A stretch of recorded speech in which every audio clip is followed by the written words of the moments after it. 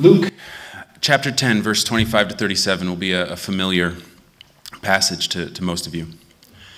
On one occasion, an expert in the law stood up to test Jesus. "Teacher," he said, "what must I do to inherit eternal life?" "What is written in the law?" he replied. "How do you read it?" He answered, "Love the Lord your God with all your heart, with all your soul, and with all your strength, and with all your mind, and love your neighbor as yourself." "You have answered correctly," Jesus replied. "Do this and you will live." But he wanted to justify himself, and so he asked Jesus, "Who is my neighbor?" In reply, Jesus said, "A man was going down from Jerusalem to Jericho when he was attacked by robbers. They stripped him of his clothes, they beat him, and went away, leaving him half dead. A priest happened to be going down the same road, and when he saw the man, he passed by on the other side. So too a Levite, when he came to the place and saw him, passed by on the other side.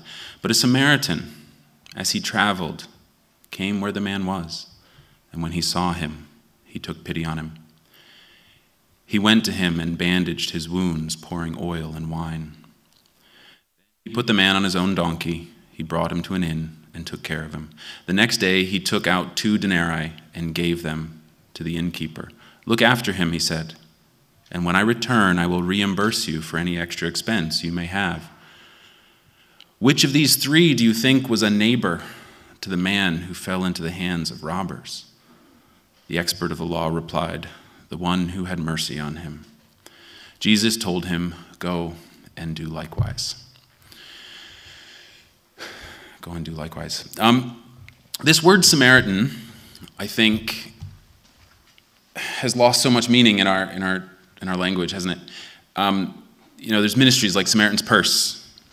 In my area where I'm from, there's a Samaritan's Hospital. There's Samaritan's House and the House of the Good Samaritan, and all these different things that are, I think, if you didn't know a little bit about the historical context of this passage, you might think that a Samaritan was a well-liked, kind, generous person and the cornerstone of a well-functioning society. I think we can easily forget that when Jesus uses this term, it had shock value. His audience is shocked, they're appalled, they're horrified that a person of such incredibly low standing in society could be a neighbor. That this expert in the law could be expected to be a neighbor to a person like this. For Samaritans were the lowest of the low. They were despised, hated, mistrusted. They faced legal segregation. The Jewish people believed that they were unclean, racially impure, and certainly not their neighbor. Look at how it is in this passage and its purpose.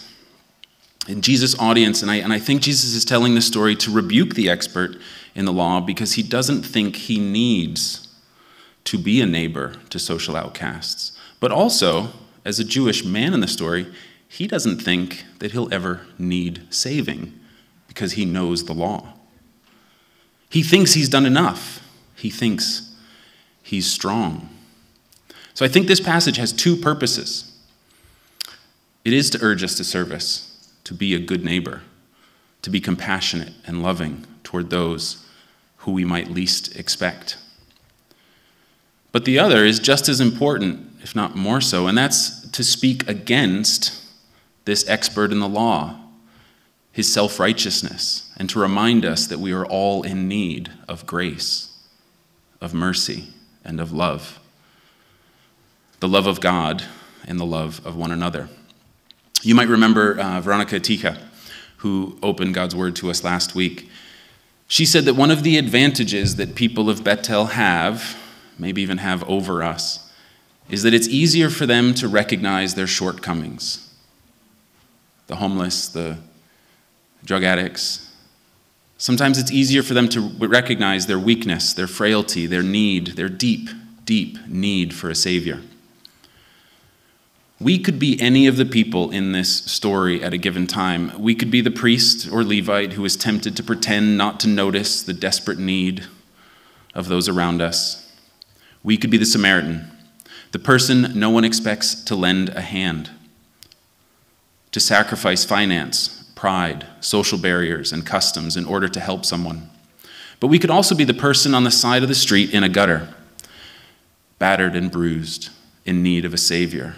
Or I wonder, am I too proud to recognize our weakness, our frailty, our need for a Savior? And so I think about this, like, say you're in a gutter.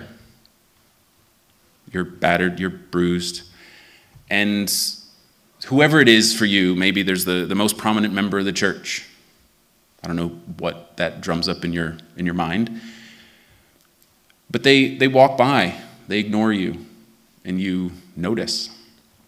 And then the person you least expect, perhaps it's a drunk, a homeless person, perhaps it's a member of a different race or a different gender, or someone you never thought was capable of helping you or even having money at all. And then inexplicably, that person not only pulls you out of the gutter and brings you to the hospital and pays out of his or her own pocket, but also promises to come back and pay additional money if the bill runs over and further debt is created. And it makes me wonder, for whom are you a Samaritan? Who thinks that you're the last person on earth who would ever help them? Who is a Samaritan to you? Who, somewhere out there in the world or somewhere in this city, would never would you never expect to help? And how does seeing these people as image bearers of God, people created as masterpieces in God's image, how does it change our view of others? How does it change our behavior and what we do with our lives? Romans chapter 12, verses 1 and 2 says, "Therefore I urge you, brothers and sisters, in view of God's mercy, to offer your bodies as a living sacrifice, holy and pleasing to God. This is your true and proper worship. Do not conform to the pattern of this world, but be transformed by the renewing of your mind. Then you will be able to test and approve what God's will is, his good, pleasing, and perfect will." And just before I pray, could you go let the Sunday school teachers know? And parents of Sunday school age kids, they've been downstairs a long time because of our order of service, so they are going to come up and join us for the last song here in a couple minutes. So just be aware, your kids are about to come back up. All right, during the thing. It's planned, kind of. All right, let's pray.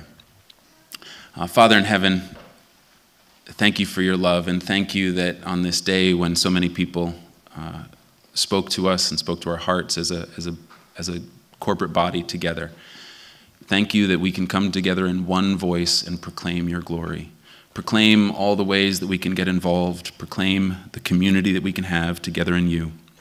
That we can together in one voice proclaim what you're doing in our midst. That we can together proclaim our need for you, our need for a Savior. Thank you, God. Thank you for your love, and thank you for this opportunity to worship together. In Jesus' name, amen.